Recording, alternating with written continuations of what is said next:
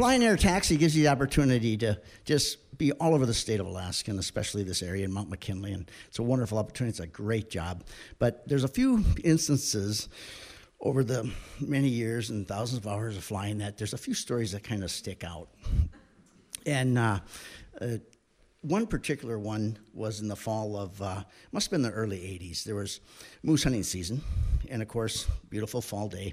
The typical hunters show up wearing the camouflage and the big Rambo knife and all this stuff, and they want to go moose hunting, of course. And so that was our job. We just fly them out to someplace. And I always think, well, I'll fly them out to a big lake, because if they do get a moose, I'll have a lot of room to get off, and it's a pretty easy deal. So anyway, these three brothers show up, all in their camo, the big Rambo knife, and the dynamics of the brothers were very interesting. The older brother would always be picking on the younger brother, and the middle brother was always defending the younger brother, and it was always tit for tat constantly. Oh, that's too big, that's too much, what'd you bring that for? It's just constantly badgering the whole time.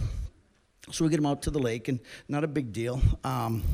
But then it commenced to rain for like 5 or 6 days. Cloudy, foggy, rain, same old, aviator stuff, getting out there back and forth. So it got to be a couple days past their pickup time to pick them up. And you don't want to just be a couple hours late, because then they're just mad. But if you're 2 or 3 days late, they're so glad to see you that, you're the hero now, rather than the bad guy. So the weather was still up and down, and so I get in there, and sure enough, they're on the shore of the lake there, and they have a moose. So as an air taxi operator, you go, oh, you really don't want them to get a moose, because they're very heavy, a lot of meat. And they didn't have any game bags. They had it all completely boned out, beautiful meat, all up on these boughs. And of course, the weather's going up and down. And so back then, when we flew, we didn't have seats in the airplane. Pilot had his seat, but generally we just flew. If you could find a seat belt, you'd put it on. And so because they didn't have the meat in any bags, we just commenced to load the plane with the meat. So we had probably a foot of meat all over the whole floor of the airplane. Then they throw their stuff on board, and then they find a seatbelt best they can and get in, and everyone's all hunkered in. And obviously we're overloaded. We're overloaded already with just the moose. But, of course, this is Chulotna Lake, which is a real big lake. And so and the weather's down and everything's wet. But they were stuck in the tent for like 3 days. And the little brother wanted this moose hide. And he would just be cleaning it and fleshing it and fussing with it and fussing with it. And the older brother's just on him about the moose hide, the moose hide. Finally, we get the whole plane, full, and we're really full. I mean, it was like a SEAL launch off the beach and full power just to keep from sinking. But anyway, we look out the window, and of course, it's all getting foggy now, and the guy is away in the back, and his face out the window, and everyone's got one of these big green army duffels sitting on their lap. So there's really virtually no room. And you look out, and there's the moose hide on the shore. So the brother goes, ha, ha, ha, yeah, there's the moose hide. I go, oh, no, we can get the moose hide. So it's very difficult to tie a moose hide, because it's like a big ball of rubber bands. You get, especially when they're wet, and they're heavy. It's probably 200 pounds, and it's all wet, heavy moose hide. They're like 8 to 10 square feet. They're huge. So I figured I needed to start somewhere. So I just poked a hole in the hide and got a good purchase with a line. And, if you don't know any good knots, you just tie a lot of knots. And so I had this. And I put it on the outside of the float, and I started wrapping it, like a crazy Christmas present. And, there's hide bulging out, but it was on there pretty good. And so we go down the lake. The lake's like 5 miles long, and after about 5 minutes, like, doesn't want to go, trying everything, and that poor Continental's just screaming. We get to the other end of the lake, and I couldn't slow down because the plane would actually probably just completely sink. So I turned around and then decided to go into the wind, which made a big difference. And just barely get it off the starhorn. Get some. And these guys are, they're not flyers, so they're kind of scared. And I knew we were about, Talkeetna's about 350 feet above sea level. Chulotna's about 600 feet above sea level. So I knew it was all downhill. All I had to do was break the ground. So we got off, and we're flying along, and I feel the plane kind of go like this. We start losing altitude. It's going like this. What the heck? I look out, and the hide's gone. Well, it's not gone. It's fell off the float, and it's hanging outside the airplane on about 20 feet of line. Now, only 3 times in my flying career have I had to ask somebody to get out of the airplane. Twice while we were in the air flying. So these guys, at this point, their imagination is going, God, we're going to crash. It's going to be terrible. The older brother tells the little brother, if we survive the wreck, I'm going to kill you. But anyway, so we had to make a plan. So I said, okay, I look over at the guy who's by the door. I say, you're going to have to get out. Cut that loose.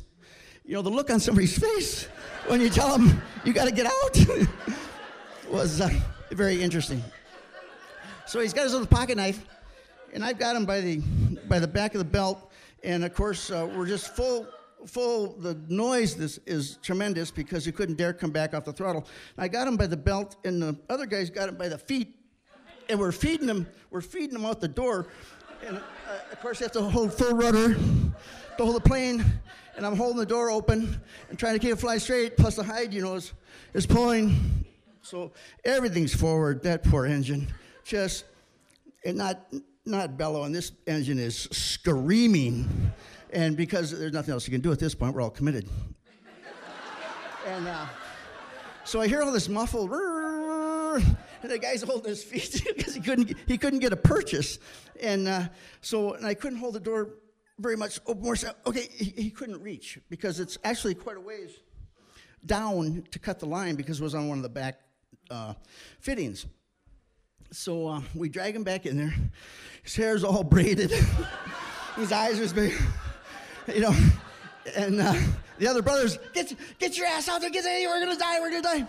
So he says, I can't reach it. So I said, okay, we're thinking. He says, I got an idea. Let's take one of those rifles, and that guy with that big Rambo knife, let's tie the knife on the end of the rifle and reach out and cut that line. So yeah, good idea. So this guy's got to go back out there.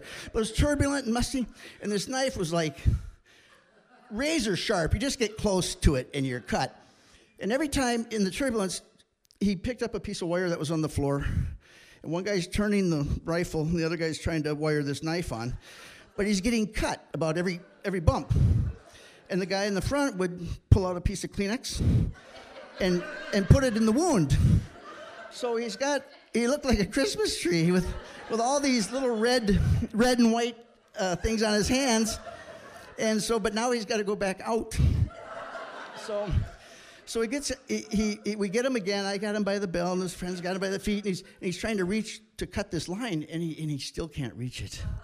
So I'm holding, and I hear him screaming out there, and right as he's coming in, I couldn't hold the door open anymore, and I had him clamped in the door, this little Edward Scissorhands is everywhere. Jesus, all the hair's all braided. He's completely frazzled. Finally, get him in the airplane, and then all of a sudden, we're going to die. Of course, people that don't fly, their immediate reaction is they're going to die. He says, okay, I got a plan. We're going to fly. Of course, we're running. We don't carry a lot of fuel. And we're almost back to Talkeetna by this time. And I said, this is what we're going to do. We're going to fly along the spur road, and we're going to throw everything out along the highway as we head home to lighten the plane up, and you guys can drive by and pick it up.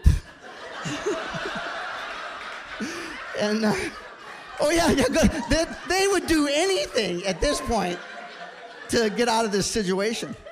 And so, if you're familiar with a wet Army duffel bag that's been packed with wet clothes, you can't pull a sock out of one of those duffel. It's really hard.